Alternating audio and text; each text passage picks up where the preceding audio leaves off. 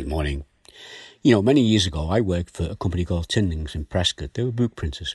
And among the things that we printed was the police diary. And one of the light-hearted inclusions was to print a list on the back pages of some of the lesser-known UK laws that were still in place, such as not being allowed to push a pram along a public highway without lights after the hours of darkness. That's illegal. Did you know that under the 1839 law, it's illegal to knock on someone's door and then run away? Now, as kids, we used to play this. It's a game of dare. We used to call it knock and run. Little did we know that by doing that, we were breaking the law. There was also a law passed in 1313, and that law makes it illegal to enter the houses of Parliament wearing a suit of armour. Now, I don't know who would want to do that today, but if somebody did, according to the law which still stands and that was passed in 1313, they would be breaking the law. Now, I trust that we are all law-abiding citizens, a term that simply means being obedient to the law.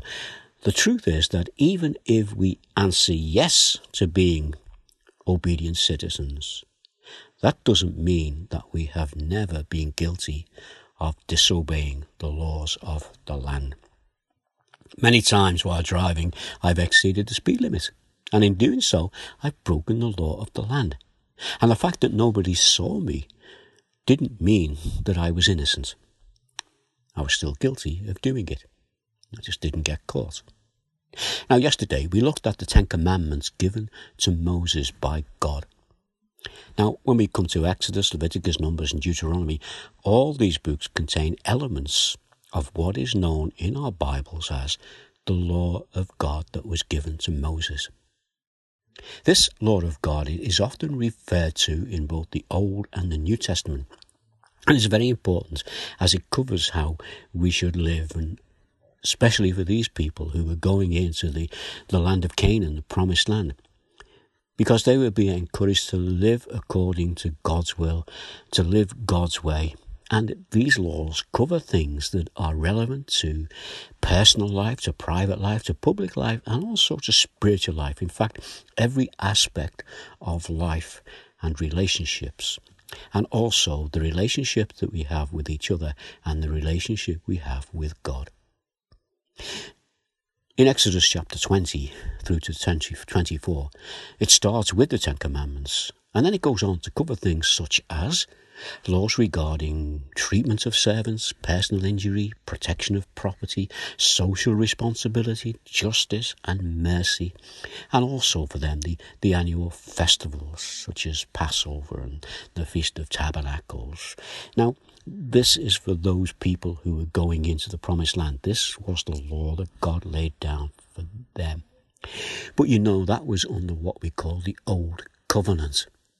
But you know, when Jesus came, he was the fulfillment of that law.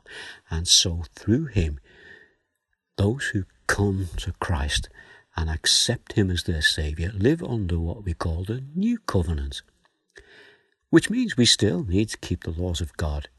But now we do it because we have the gift of the Holy Spirit who will guide us and lead us and show us what we should do and how we should live. But you know, thinking about the law anyway, a couple of things for us to think about this morning.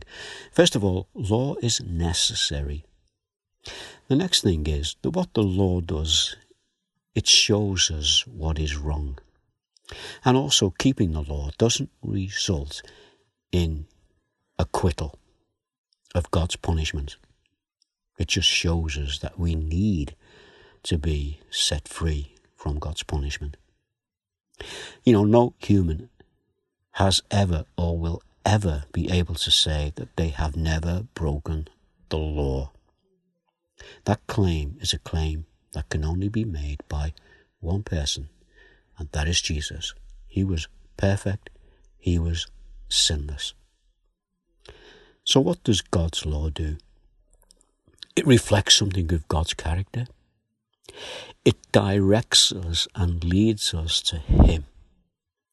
And in the words of the psalmist, Psalmist 119 verse 105, and this is the word of God that we're talking about and thinking about. The word is a lamp for my feet, a light on my path. And what does God say to us about his law? Well, John 14, verse 15. If you love me, keep my commandments.